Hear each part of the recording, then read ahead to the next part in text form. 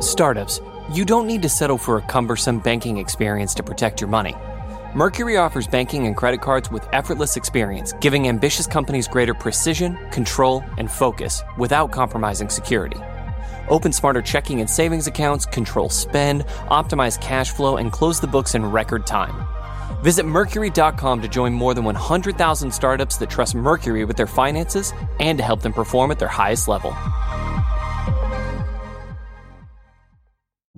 Support for the show comes from Indeed. If you need to hire, you may need Indeed. Indeed is a matching and hiring platform with over 350 million global monthly visitors, according to Indeed data, and a matching engine that helps you find quality candidates fast. Listeners of this show can get a $75 sponsored job credit to get your jobs more visibility at Indeed.com/podcast. Just go to Indeed.com/podcast right now and say you heard about Indeed on this podcast. Indeed.com/podcast. Terms and conditions apply. Need to hire? You need Indeed. Hi, I'm Kara Swisher, editor-at-large of Recode. You may know me as someone who has wasted way too much time thinking about the Time Warner mergers over the past decades, but in my spare time, I talk tech, and you're listening to Recode Decode from the Vox Media Podcast Network.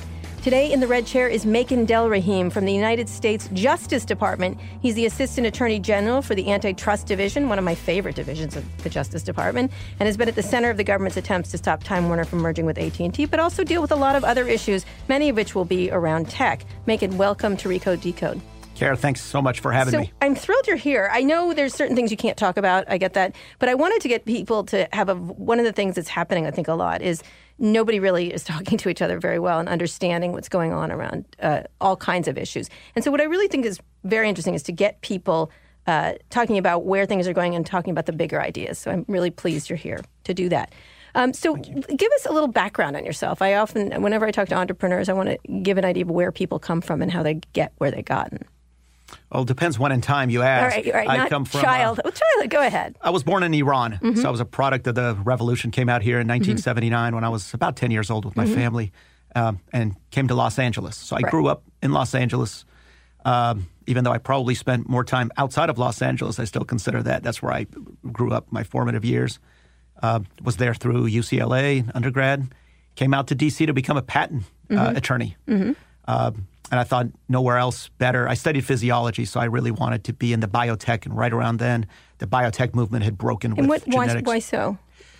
You know, when I was in undergrad and studying those issues, I loved it. And and I'll explain how I demonstrate my love because I actually did something crazy. I went and get my master's in biotechnology after law school. But I love the sciences. I think it's really important. It has a huge impact on every one of our lives in medicine.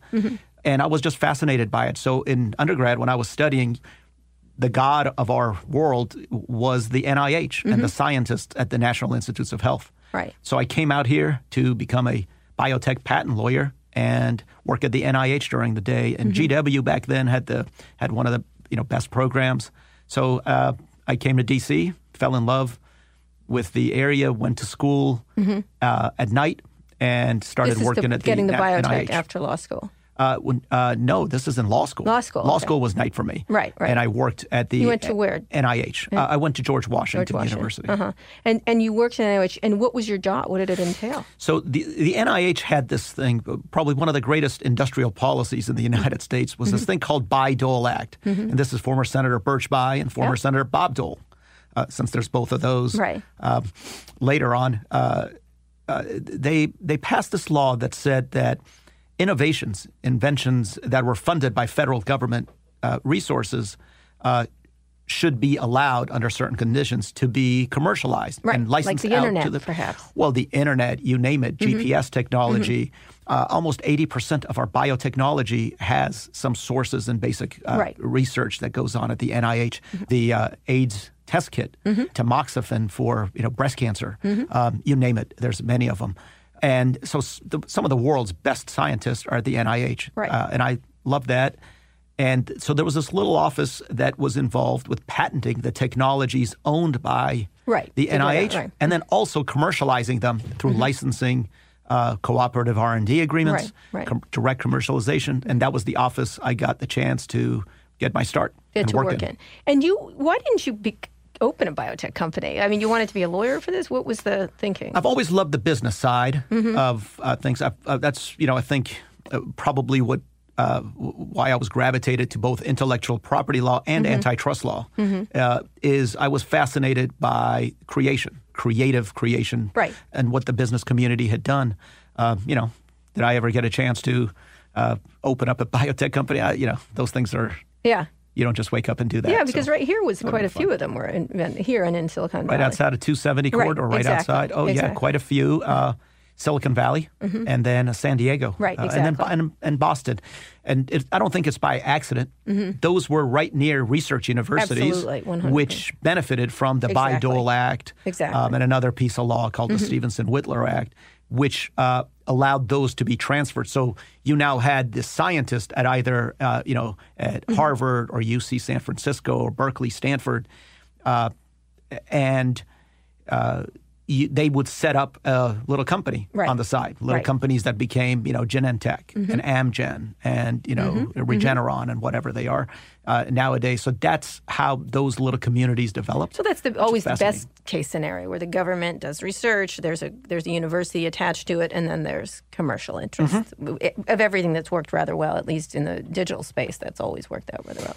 People didn't ever realize why AOL was here, but Mae East was here, the original, and some of the original companies that linked up people to the internet started here after it became commercialized, which was kind of interesting. So you did that, and then?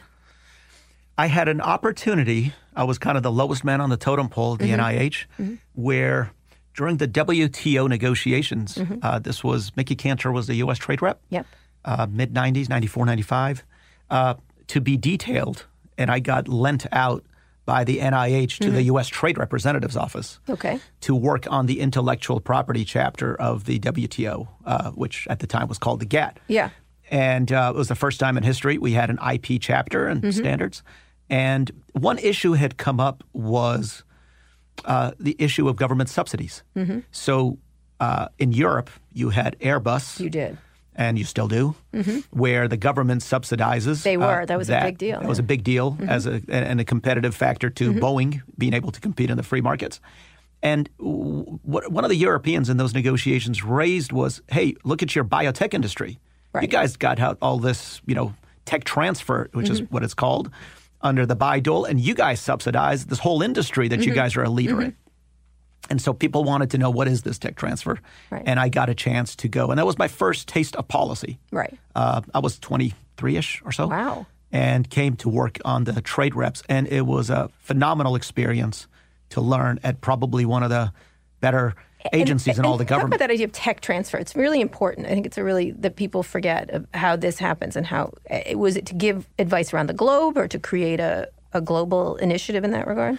Well, initially it was to understand, how does this work in the U.S. government, and how do you distinguish that from what foreign countries which do is direct and provide? Subsidies, Exactly. Right. To which distorts the competitive process. Or it can. Or sometimes people look at it in a good way. We can talk about that later, because what's going on in Korea, where people feel that that's a great thing for the guy. Or even if you go back before that, telephones. The telephone subsidies that were happening to create that, which there's different ways to do it. Different ways, but when you do that to create national champions, to distort competition in that race that should occur, hopefully in free competition, that was the issue. So people wanted to understand. And then when I got there, I got tasked with doing a lot of things that was at the time going on, which dealt with both bilateral and multilateral, and it was the implementation of that WTO agreement. So that was the first real taste I had of policy. And probably changed the direction, because otherwise I was going to do my work at NIH, finish law school, and move somewhere in the sun between Santa Barbara and San Diego. And then just work for biotech firms. Or, practice law or do something. That's what I would have done. So then you did practice law then? I did. So I left the trade rep's office. I did a health fellowship working for Orrin Hatch on the Senate Judiciary Committee, dealing with the export of biotech and food and drug laws. Back then, our U.S. laws were, if you had a drug or device that had been approved abroad in, let's say, in Germany, but had not been approved by the FDA, you couldn't export that. And so the U.S. laws, got reformed. I want to say that was 95-ish or so, 94, 95, later. And then when I graduated, I joined a law firm, Patton Boggs, here in D.C. Big one. Where I got to, again, see a different side of things. They didn't have a patent practice, and so I was doing more some copyright and then antitrust law. Right, which is where you got into that. That's where I got more into that, and I was already fascinated by it. In that, is that where you work for a number of tech? I've run into a lot of tech companies who you've worked for. That's just recently an executive. I'm not going to name who it is, but it was you started to work for tech companies in general. I did. I did some work over there. I did for some tech companies. I did for some, plain old merger work for paper companies. Right. I did some telecom. That was what's paper? A paper. No, I'm kidding. Technology of corrugated paper. Yes. It's a good technology. It works well for Amazon. It's a huge part of our market. Yeah, it is. The law firm had acquired a telecom practice, and at the time, you remember, it was right before the 1996 Telecom Act. Yes. So that was going on. Patton Boggs was heavily involved with the reform of the law, but also had a lot of clients in the regulatory side.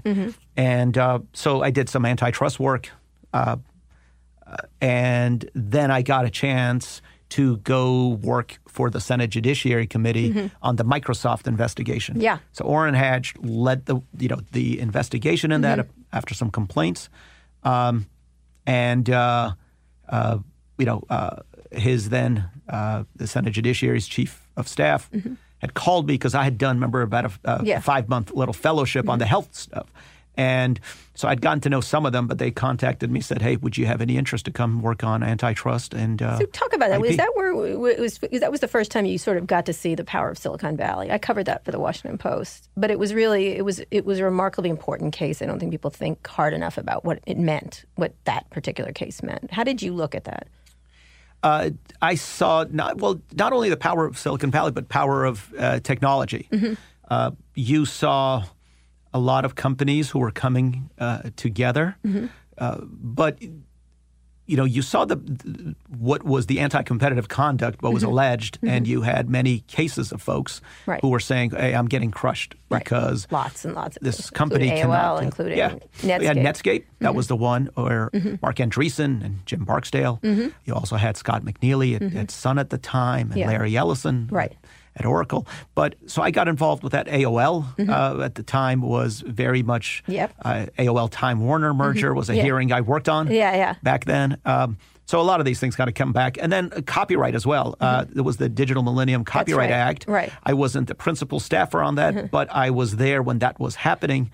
And there was an interesting time because there were a lot of provisions and laws that were made then that to this day has huge impact on the tech industry. So what did you think at the time? We want to move forward to today, but what was your inkling at the time as these were happening? Because the Microsoft merger, everyone thought it would take care of the situation, that it would free everybody up to compete and everything else. And then all that happened is there's enormous, powerful companies now, and now there's lots of them.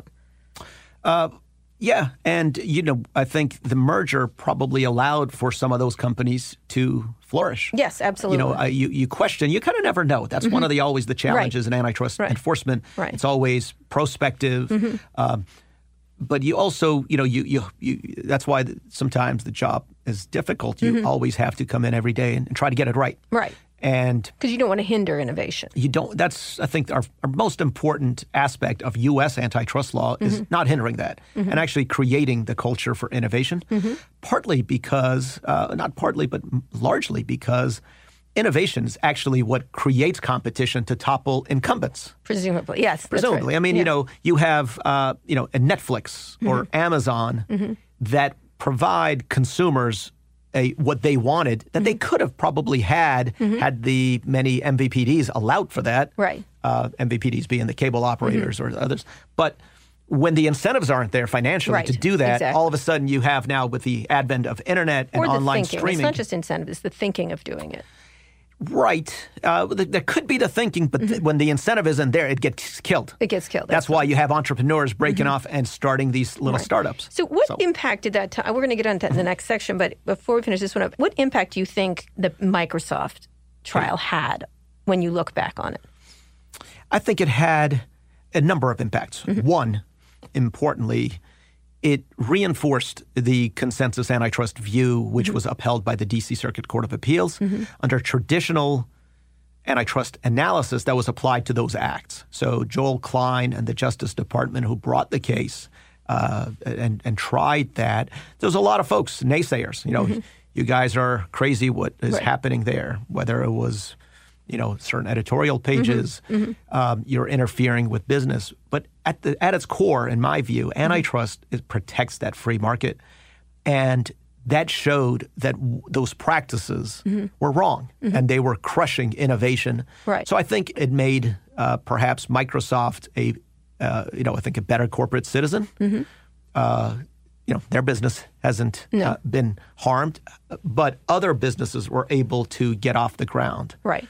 I think, I don't know if Apple would be the trillion-dollar company had it not been for that, partly because a new phone would have come on and you would have had to have had the Microsoft operating system. Right. Rather than the Apple, which then flourished in App Store and others. So I think a lot of innovation has occurred probably because of that, but, who knows? What's interesting is people don't realize Google came after Microsoft, really. A lot of things that you don't even think about came after that trial. And could Google have survived had Microsoft wanted to put its own search engine as the preferred search engine in every operating system, which was 98% of every computer, and then every phone? Right. And the only search engine you could have had, because without it, you wouldn't have been able to have access to the operating system. Right. Then where would that search engine have been? You might not even have had a phone, because Microsoft had a lot of disdain for phones at the time, if you remember. I remember. A lot of companies who have a lot of disdain for new technology. Yeah, absolutely. Things. All right, we're here with Makan Delrahim. He's the Assistant Attorney General for the Antitrust Division of the U.S. Justice Department. We're going to take a quick break now. When we come back, we're going to talk about what's going on now. We've just been talking about the history of some things that he's been doing over the years. Startups, you don't need to settle for a cumbersome banking experience to protect your money. Mercury offers banking and credit cards with effortless experience, giving ambitious companies greater precision, control, and focus without compromising security. Open smarter checking and savings accounts, control spend, optimize cash flow, and close the books in record time. Visit Mercury.com to join more than 100,000 startups that trust Mercury with their finances and to help them perform at their highest level. Support for this show comes from Indeed. Imagine the perfect employee. Let's call her Jackie. Jackie is professional yet relaxed, punctual, friendly, meets deadlines, and just makes your job easier overall. But the search for Jackie can be long and tedious, especially when you have so many other things on your plate. Indeed wants to help you find your next Jackie. Indeed is your matching and hiring platform with over 350 million global monthly visitors, according to Indeed data, and a matching engine that helps you find quality candidates fast. They leverage over 140 million qualifications and preferences every day, so their matching engine is constantly learning from your preferences. That means they can better connect you with your Jackie. And listeners of this show can get a $75 sponsored job credit to get your jobs more visibility at Indeed.com/podcast. Just go to Indeed.com/podcast right now and say you heard about Indeed on this podcast. Indeed.com/podcast. Terms and conditions apply. Need to hire? You need Indeed. We're back with Makan Delrahim. He's the Assistant Attorney General for the Antitrust Division of the U.S. Justice Department. Let's fast forward today. So you have all these companies, they've grown up, and I think the Microsoft trial was sort of the great moment for tech when people realized the power of tech, and not just in terms of money that these people had, Bill Gates being the richest man in the world at the time, I think. I'm not sure if he is now. He's up there. He's still up there. He remains as rich as ever. But it was it was like a moment for Silicon Valley, and when the real innovation began to start in Silicon, I think most people feel, despite the fact there had been so much going on with computers before that. You worked for a whole bunch of different companies after that in the ensuing years. How do you look at Silicon Valley right now? Because a lot of people in Europe and elsewhere feel like it needs to be pulled back. And we can't talk specifically about your case, or maybe you can a little bit, but how do you look at it overall when you're thinking about these powers? We've created, it's really an American-made industry right now, and of course it's getting a lot of pressure from China and other places, largely from China. How do you look at it overall when you think about the tech industry here in this country? I look at it with a sense of pride as an American, but also that we are able to have some of the best minds and a community that is able to try, fail, succeed, and have a very fertile ground for innovation. And innovation, in my view, is really what ultimately helps the consumer. It's dynamic competition. When you have those new products, new services being brought to the consumer, and we just don't know what we don't know. Right. We'd have who would have thunk 20 years ago we would have the technologies we have today? No one. That every one of these phones can be a television, which they are now. You can broadcast and have podcast without having to go through a local broadcaster or a TV station. So I think the consumers have benefited immensely. And what it has allowed is it's allowed dissemination of information to a lot more people than otherwise would be able to get. And when you look at that, many people, though, feel now that it's gotten to a point that they're too powerful. There's obviously hearings going to happen this week. There's all kinds of issues, and I don't want to get into every one of them, but there's a growing sense that these companies are too large, that they need some sort of either regulation or we're in an interesting moment, and especially an antitrust moment. How do you look at them now as they are? Because they have innovated a lot, but you have these big companies, you have Apple, Google, Facebook, not really Microsoft anymore, which is kind of ironic if you think about it, sort of dominating everything, especially, for example, Google and Facebook in the advertising space almost completely. But it's not one single company. It's like 5 or 6 of them. I liken them to a bunch of semis running down the highway with nobody able to get around them in a lot of ways. In some ways, I think that is true. The question is that momentary? Is it, is that a reward of their superior acumen, investment risk that they have taken? It wasn't that long ago where Netflix, who's considered one of the FANG companies, was under siege. Right. I mean, they were nowhere. Right. They shouldn't have survived. But I think kudos to Reed Hastings and those folks who persevered over, I forget now the company. All of them. Time Blockbuster. Warner. Well, it was Time Warner. Yeah. Blockbuster. Yeah. You had folks. I don't know if you remember Jeff Bewkes called them Lithuanians. He called them, they weren't going to make it. He essentially insulted them on stage several times. Mr. Bewkes has had very colorful language, and he referred to Sling, during our trial certain ways. But no, absolutely. And these folks survive despite all odds. And they create something new and that people want. And then that is emulated. And then folks try to kill them again because now that's creating competition.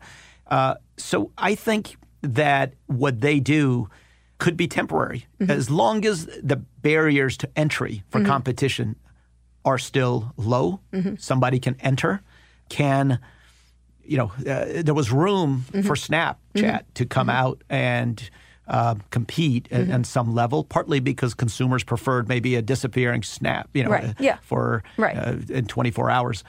And I think there's room there for consumers to try out and for innovators. And that's what we do not want to punish that competitor who we've encouraged them to compete and succeed. Once they succeed, we do not want to get them out of the business. So it's really important that our policies don't discourage that. Right. It's not, go out, compete, be successful, but only to a limit. That's not our economy, and I don't think that is good for our economy. We want every one of them to become monopolists as long as they're behaving properly. I see. We don't want them to, once they're there, now try to block and create a moat around themselves in an inappropriate way. Right. So that's the way I look at it. So Europeans see it differently. They feel as if these companies have gotten untold power and are advantaging themselves. And the U.S. government has been relatively hands-off on a lot of it for a long, long time. And you feel that's the best policy still? Well, it depends. So my job isn't really, one of my legal heroes is former justice and head of the antitrust division at one point, Robert Jackson, who in FDR about 80 years ago has given some great speeches, and I've read all of them. Is that a legal hero? Absolutely. He is an absolute legal hero. Why is that? Oh, he's one of the greatest legal minds. He had a huge impact that to this day we feel it. I mean, he wrote some of the dissents in Korematsu and some of the most significant cases. He was a prosecutor at the Nuremberg trial. But in antitrust, he actually saved, I think, the direction of the country at the time when we were looking to see whether we should be focused on markets and let markets decide prices and direction, as opposed to the government directing. Right. Remember, around that time after the World War and leading up to World War II, we were debating whether or not we should set prices and determine what products and outputs should be out there because of steel and other needs. And there was a big debate. And I think he prevailed and allowed the free market to survive. Now, we make mistakes in enforcement, and we get corrected, by the courts and the Supreme Court that sets the guidelines and determines kind of the contours of antitrust over time. But I think there's a right balance. We need to be vigilant, making sure, I think, timely and vigorous enforcement of the antitrust laws, like in Microsoft or other cases that may come up, is really important, because if you don't do that, then you do have failure in the market, and that's when there's calls for regulation. Right. That's where Congress then steps in and says, well, you can only have 30% programming, and now you have a very static government rules that might be arbitrary, but that's what the law is. Right. And those only come in when there's been a failure in the marketplace. And to me, a failure in the marketplace could mean a failure in enforcement of the free market. So let's fast forward then to your recent case. I know you can't talk things that are currently in litigation, but you lost a case, the AT&T case, and you have all since appealed. What can you talk about it? What can you say about that case right now? Well, look, it's an important case. It's one of the first that has been litigated, not the first challenge. There's a lot of folks talking about vertical mergers versus horizontal vertical. Can you explain that for people who don't understand? Sure. It depends on where in that chain of supply it is. So a vertical would be a distributor that buys an input, a product that they would sell. So let's say, a perfect example is AT&T or Comcast. They're distributors of programming content. And Time Warner or NBC and Universal, they're the creators of the program. So Time Warner would normally be incentivized to sell to all distributors that ultimately get to the marketplace. Right. If AT&T is a distributor, owns it, those incentives change of whether or not they want to sell it to other distributors, because all of a sudden they're now the owner and also a vendor to a competitor. And so that dynamic changes. It's, sometimes these concepts can be complicated, but it's relatively simple. Do those bargaining powers change with that type of a merger? Some people, including the merging parties, criticized us that it's the first time we've ever enforced. Well, that's not the case, because if people remember Comcast and NBC in the prior administration, it was settled. It was a case that was actually filed and simultaneously settled with a 7-year consent decree that prevented Comcast from taking certain actions in violation of the antitrust laws. And so the issue wasn't that it was just not settled. And those settlements, I've given speeches, I've written about these, I think is actually not good for the consumer. Why is that? So your point is that the government had objections to it and they settled it before it got to trust. So that correct, which typically happens, which many times happens, absolutely. But so there's different types of settlements. So in that particular one, this is Comcast NBC, what are called behavioral remedies. So a behavioral settlement, and what it means is that you, Kara, cannot do certain things for the next 7 years or 5 years or 20 years. As opposed to what we call a structural settlement, saying, okay, hey, this is the problem that causes the competitive consumer harm. You better sell off that business. Right, and get rid of it. Right. Get rid of it, and let's create the same competitive landscape by having somebody else run it with the incentive to maximize it. Right. Rather than saying, you're the tiger, you're going to be walking down the Fifth Avenue in Manhattan. And we're going to ask you to promise not to bite people. Not to bite people. And, maybe you'll agree for 5 years, but after 5 years, you're going to bite people. So it requires the antitrust enforcer to now step into the role of a regulator of that business, which, again, I don't think I or many people are smart enough to guess 7 years from now where technology will be, what the consumer or business model will be, and whether or not that'll be good. So a structural remedy was structural remedies, I think, is the preferred one, if it's possible. And I thought in the AT&T Time Warner case. So in the previous case, which was similar to the Comcast NBC one, there was a consent decree. It's still enforced. For another 3 days. Is it 3 days? September 1, it expires. Wow. And the Tiger will start FCC eating, one presumably. Well, you would, who knows? If it will, you hope that there's, but certainly the marketplace hasn't really changed to a certain degree. Now, there was a hope that there would be online competition by streaming and cord cutters, and we do have that. We do have that, right. However, if network neutrality rules are not in place, you tell me if an incumbent has the same incentives to allow free, unfeathered access to somebody who now competes with them. We will see what they'll do. So in this case, you decided a structural remedy was the best case, which I read your... Because it was available. I mean, I'd say probably 80% of the merger I would have found would be, we found in our model and economic models, would be actually pro-consumer, pro-competitive. AT&T could own HBO, but that doesn't mean, another distributor could not own a Showtime. Maybe it is not as good as HBO, but they could. Right. Because now they'll have the incentive to be better. Or, Stars or, you name it, Flix or Netflix. And so there's ways of doing that. And the studio was fine. They could own the studio. Could they keep some of that content away? Yes, but there was a competitive studio market. You have 7 other studios that create the content. The area of sports and, was the area that our economists found, and that's what we did. But, the district court judge did not agree. The district court judge, one of our issues on appeal is that there was some fundamental mistakes in logic that applied to that case. It's laid out in our appellate brief. It's also laid out in 6 amicus briefs that were filed on our side, including one from 29 very prominent scholars, including Professor Hovenkamp, who writes the treatise in antitrust law out of University of Pennsylvania, Professors Doug Melamed and others. Give your easiest lawyer version of what you're appealing. Here's the simplest one. But before you do that, the judge ruled against you. The merger has gone forward. Judge said that we did not meet our burden of proof. So the government has a burden of proof by preponderance of 51%. That this will cause harm. But the judge ruled almost, that we didn't make a single point in this case, and that it was implausible, some of the evidence that was put forward. So it was an interesting, application of some of the evidence and standards. So we'll see what the Court of Appeals will decide later this year, hopefully. We entered into an understanding with AT&T that they would keep the Turner business separate until February 2019, pending appeal.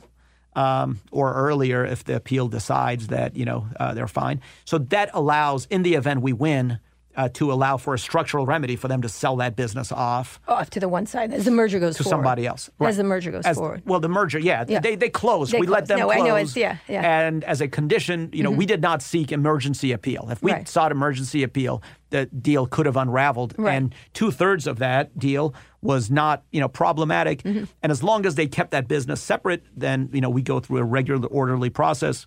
So in the simplest form, here's what the judge, one of the mistakes in that ruling that we assert out in our appeal is he said that it is implausible that a subsidiary of a company, a wholly owned subsidiary, so let's say there's company parent that owns 2 subsidiaries. Right.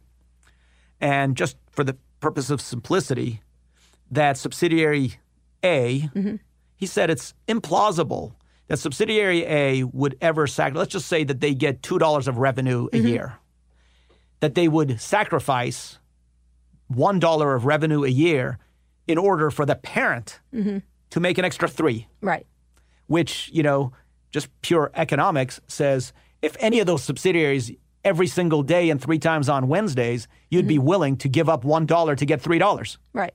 Who wouldn't? But he said, no, they'll make independent financial decisions.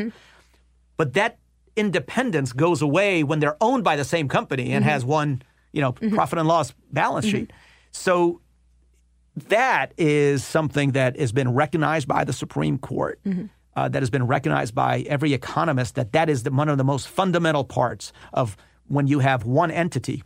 And then at the same time, he said that there's benefits, there's efficiencies that the consumer would benefit. And we said that there could be up to a certain amount, but that only goes if when you combine a distributor and a content provider, a concept in economics called elimination of double marginalization, then both of them will seek to get some kind of a profit to survive. Once they're combined, you presume maybe they could do away with one of those margins in order to compete with their competitors. Right. So technically, prices could go down.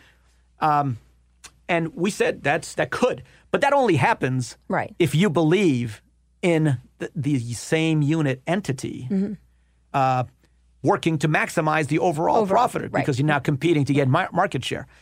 If it was implausible that they would ever eliminate this, so you can't have this internal inconsistency in the opinion, which, in my view, is the 13th chime of the clock. It puts a big shadow on the question of the logic that was applied in this case. The judge said, look, I can't believe that this was a first antitrust case, that I have to have a crystal ball to look ahead, prospective. Well, that's what antitrust merger law is. You have to look what happens in the future. And you have to nip it in the bud. So were you surprised by the ruling? I was surprised by the way it was written, and I was. Yeah. And so when you go forward with this, if it does not rule in your favor, it just moves forward, correct? What are the two outcomes that could happen? The appeals court agrees with you. If the appeals court agrees with us, it could be, for example, remanded to a district court for reconsideration according to whatever they rule.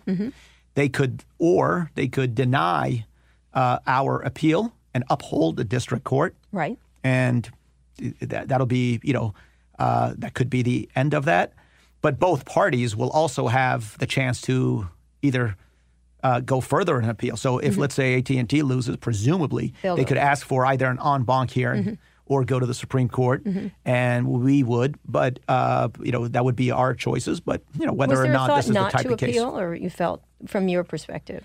Sure, you always consider whether you should or not, because there's a risk that you would then set a bad precedent now that is a larger bad precedent. But this was, the opinion was so flawed that I thought it was really important to get in this area. There isn't guidance to the business community. What are the contours? What should be the limits? And many people said, well, this is so fact-based that this is limited to this, but not in antitrust. There's not that many antitrust litigations, so these have an outsized impact on the business community. And I think it's important to have guidance and clarify the errors. Now, if the court rules that we were wrong, that's the rules of the game. Then that'll be the that's exactly right. So, lastly, in this section, and then I want to talk about where the future is going with all these companies. You got dragged into a political fight. How much pressure was that on you? Because the president had said very negative things about CNN and continues to do. How did you address that? Did you ignore it, or how did you feel about that? Well, AT&T tried to make it an issue of it. President Trump's pretty loud about CNN. Well, he did. He had made some comments. Before he was president during the campaign, but he wasn't the only one. I think the other candidates, including Secretary Clinton and Senator Sanders, have said that. I forget, maybe 20 senators who wrote to me saying that block this merger or do not do a behavioral remedy or something. So this was a bipartisan criticism about this transaction and consolidation in general. Now, it makes no sense and that the merger action was brought because of somehow an animus to CNN. Yeah. Because if you actually logically think about the case, what we were arguing was to have Time Warner distribute Tribune, which includes CNN, as broadly as possible. Because our theory is if it's merged, then you won't distribute broadly in order to seek rent for DirecTV. And, are you going to give up a couple of bucks of a license fee for a channel in order to gain a new subscriber of DirecTV that might be worth $1,500? Right. That's the math that we were dealing with. So the logic made no sense. And the judge shut that part down, and they said that, they tried to make that. But there was a major PR effort by AT&T in this case. And it was salacious enough that if people were not familiar with antitrust law and exactly what we were arguing, oh, this might be, but it really wasn't, and it had nothing to do with the pressure from that? Oh, these jobs come with part of that pressure. You just you do what you do. Again, Justice Jackson, you go back and read him and about, he gave a beautiful speech in the Great Hall to the second gathering of the U.S. attorneys in 1940 at Justice, where to this day, I think it should be a model for every law enforcement official and federal prosecutor. Well, I said, we have a huge role as prosecutors. We, you can indict, you can prosecute, you can do a lot of things, and the Constitution empowers you, but you have to do the right thing. And the reason why you are in these jobs and it requires, presidential appointment and Senate confirmation is that you have to win, a seal of approval of your character by not only the executive branch, which is the branch that appoints you, the president, but also from the legislative branch, which is the Senate, that has to confirm you. And an important part, and says, you really need to factor in, and you don't go after individuals, you go after cases. And you need to take a look. Exactly, and make the case. And he said back then, 80 years ago, that if you go after individuals, there's enough laws on the book where you almost, and this is back then where the federal law books were probably like this as opposed to today, is that you'll be able to find a violation on anybody. I think it holds even more true today. Absolutely. We're here with Makan Delrahim. That's a very thoughtful thing to say. He's the Assistant Attorney General for the Antitrust Division of the U.S. Justice Department. We're just talking about his involvement with the AT&T Time Warner merger. And when we get back, we're going to talk about the future of antitrust law, especially when it relates to tech and media. Wow, that guy means business. Just an amazing player. No, not him, the sports photographer behind him. What? He has a business bank account with QuickBooks Money where he earns 5% annual percentage yield, so he's scoring big on and off the field. You might even say he's the MVB. MVB? The most valuable business. Making your money work harder. That's how you business differently. Intuit QuickBooks. Banking services provided by Green Dot Bank. Member FDIC. Only funds and envelopes earn APY. APY can change at any time. Drowning in status updates and lost in endless emails? Break free with ClickUp.com, the one app to replace them all. Imagine a world where your team collaborates effortlessly in one shared space. No more chaos, just ClickUp.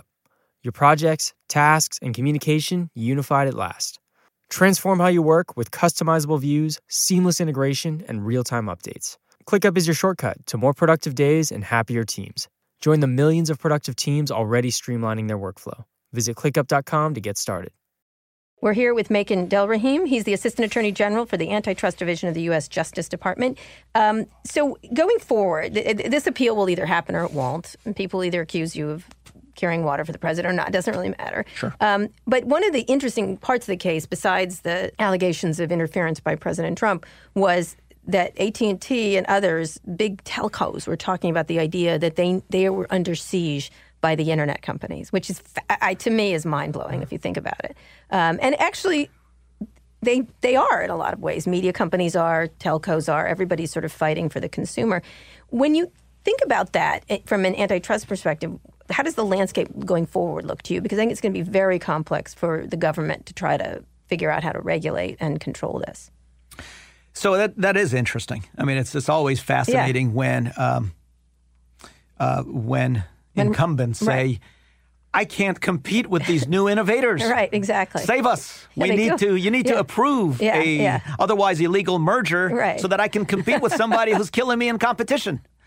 I think that's even more important. Allegedly illegal. Right now it is not. Allegedly. Okay. Well, interestingly, the opinion, the judge went on and on talking about why, because of Amazon and Netflix and Facebook. Yeah, that's right. They need to. And he said that these are vertically integrated. Therefore, I need to vertically integrate these companies. That's my point. The fascinating part is you tell me, and it's not lost on most of the American public, that, Netflix and, Sling or Amazon or any of these other companies that need to reach any one of us as consumers, they're not vertically integrated in what we're talking about. Why? Because they still need to go through a cable pipe or a wireless network to be able to access, which again gets back to the network neutrality issue. they still need to get through them to get to us. Right. That's the difference between vertical integration there as opposed to they don't have the distributing a Comcast or AT&T or Verizon owning one of those companies or the content. So Netflix had to invest and create this new content area, as did Amazon, to go and produce and compete. They had to pay that producer that produces whatever House of Cards for $5 million an episode. And they had to compete with HBO and NBC in order to buy that and put it on their network. They paid more. That's all it means. But if they get throttled, I mean, you saw the recent news this week about Verizon, rolling back the firefighters. So the power is there to do so when somebody is competing with them, and the incentive will be there. And so that isn't vertical integration. That's another major mistake. Not to, exactly, of course. As long as they promise, it'll be fine. So frankly, I think I am very skeptical of those types of arguments. It certainly is. I mean, it's just ludicrous to even think about it here. That hey, we can't. Well, there's nothing to stop Time Warner from going directly to consumers. The technology, be able to go directly, just like Netflix or Amazon does. You don't need to buy a satellite dish and a wireless network and a fiber line as they did in order to get to the consumer. You don't need to do that. Just you already actually have a huge studio, an incredible library, one of the most cherished content. With so Batman, what they have is Harry already Potter. volume. They're not going to die because they wouldn't die if they actually wanted to compete with those people. And same thing with the telcos. The telcos, go out and compete directly for that. Yes, if the consumer make it on their own, make their own stuff without buying it. Right. Well, here they could have bought, even Warner Brothers Studios and HBO and Cinemax to be able to do that. But in our economic model, that wouldn't have caused the same harm because that actually would have created more competition and more choices. But what is interesting is that they could have done that. That argument was, in my view, was a kind of the scary internet people. And it was one where most people would have seen right through that. The judge bought the whole thing and cited it in the opinion, which hopefully the Court of Appeals will pay attention to it. So if you do want to go down that road and believe that the Googles and the Facebooks and Amazons are very powerful, what can they buy? Because a lot of people feel they're going to start doing the exact same thing. Someone just the other day said that, for example, they wouldn't have allowed, it was a lawyer I was talking to, and they said they wouldn't have allowed WhatsApp to happen today. Facebook buying WhatsApp or Google buying YouTube or things like that happened before. Perhaps. I mean, if they were at the same place. So this was raised to be about Google and YouTube, just as an example. And I'm not saying that those companies are per se legal or every activity is legal. They could very well be violating the antitrust laws down the road if they take certain actions. But just taking a look at YouTube, back when they purchased YouTube, was it the robust content distributor that it is today online? I don't think so. Did it benefit from the technology and the resources that Google had in order to make it what it is? Yes, and that's the efficiency that is positive. That's when mergers, 95% of which... Facebook buying Instagram or... Facebook buying Instagram is another one. Now, if Instagram was an actual, like it is today, back when they bought it, does that raise competitive problems? Probably. But would Instagram be what it is today without Facebook? I don't know. And those are times and snapshots that enforcers need to be really vigilant. They need to look at it. They need to look at not only the price factors, output, innovation, quality, and seeing that, does this merger harm the competitive process in any way? And if so, they need to step in. They shouldn't be afraid of, politics or the PR that those companies can bring down. I know that Joel Klein and the Clinton administration... Who's now at Facebook? Is he at Facebook? I did not know that. No, Kaplan is. I'm sorry. Joel Kaplan is. But Klein, who was the head of the antitrust division under Clinton, Microsoft. they were under a huge fire by Microsoft at that time. Yes, they were. There were senators standing up, threatening to, in fact, not only threatening, but actually trying to defund the antitrust division at the time, defund Joel's car access, or silly things like that, which ultimately were not successful. But those are important factors to consider. Right. Is disregard that type of heat that'll come on you. Do the job that you took the oath to do. So when these come, these are inevitably going to come down the pike. These mergers, as these companies get more and more powerful. I think they are that they will start buying up lots and lots of things. You wouldn't surprise. I've always thought someone will buy Disney, but maybe not now with the other merger going on. But that there's going to be massive consolidation of these companies. Do you anticipate that, or you just wait and see what comes down the road? You have to just wait and see. You don't know what will trigger, that type of a merger or activity, or why, or when, if it happens. Now, I've heard that, there's a lot of talk about, Apple buying a content company, or do they grow it organically? Right. You want them to grow organically, and you want them to succeed. Right. You want them to topple an incumbent to the extent that any of those companies can. But if they actually merge and do so, and if Disney, it shows that it would be a violation, and that's the question. Would that violate the antitrust laws? These things are very fact specific. Would that violate? And that's where, if it does, you need to go to court and stop it. So let me finish up by talking about the idea of where antitrust is going. When you think about things like, does it have to change in this era when they could all argue there's a lot of them, right? But they don't actually compete with each other in a weird way. Facebook doesn't actually compete with Google. Right. Exactly. Right. Neither does They're all sort of. And you hope they haven't agreed to not compete. Right. No. Yeah, they all get together and trade our private information and then move along. They tried. Google tried many times to create, Google Plus, and they tried to do different things. Did. And it just didn't. They were bad at it. They're not very social. I don't know if you know those people, but they're not good at social things. But in terms of when you look at the future of antitrust, I'd just love to get your sort of high-level idea of where you think it's going, and especially in light of the fact that Europe and other places are becoming more stringent on these large mega companies. So let me take those in two different ways, because there's an important factor on the international side, because there's no international code, but then there's one about domestic and where is the law and where should it go. So, I think the law is flexible as it is today. I think there's broad consensus on the left, the right, the middle, everywhere on this, that, as long as you can have credible evidence, I think you need to have the will to be aggressive in a timely fashion before you kill off too many companies and innovators, to step in where there is the evidence and it's, it shows that there would be anti-competitive conduct or effect. And you want to do that. I think the law is flexible enough as we have it. Again, like the Microsoft case, will always be challenged by new technology and new practices, particularly in digital. You have what are called network effects, so it's a winner-take-all. That could cause issues. You have issues dealing with big data that people talk about, and you have to take a look at that and how does that really fit into ultimately what benefits the consumer and the free market. So I think the law is flexible. We'll see. Sometimes courts could get things wrong. Right. And then, that's really up to Congress to then change that after a debate, where there has been market failure, like in telecom where there used to be, or cable with the 92 Cable Act. Then there is the issue of the international, are more aggressive enforcers better? Does that mean that they're better at antitrust or better for the marketplace? I don't think so.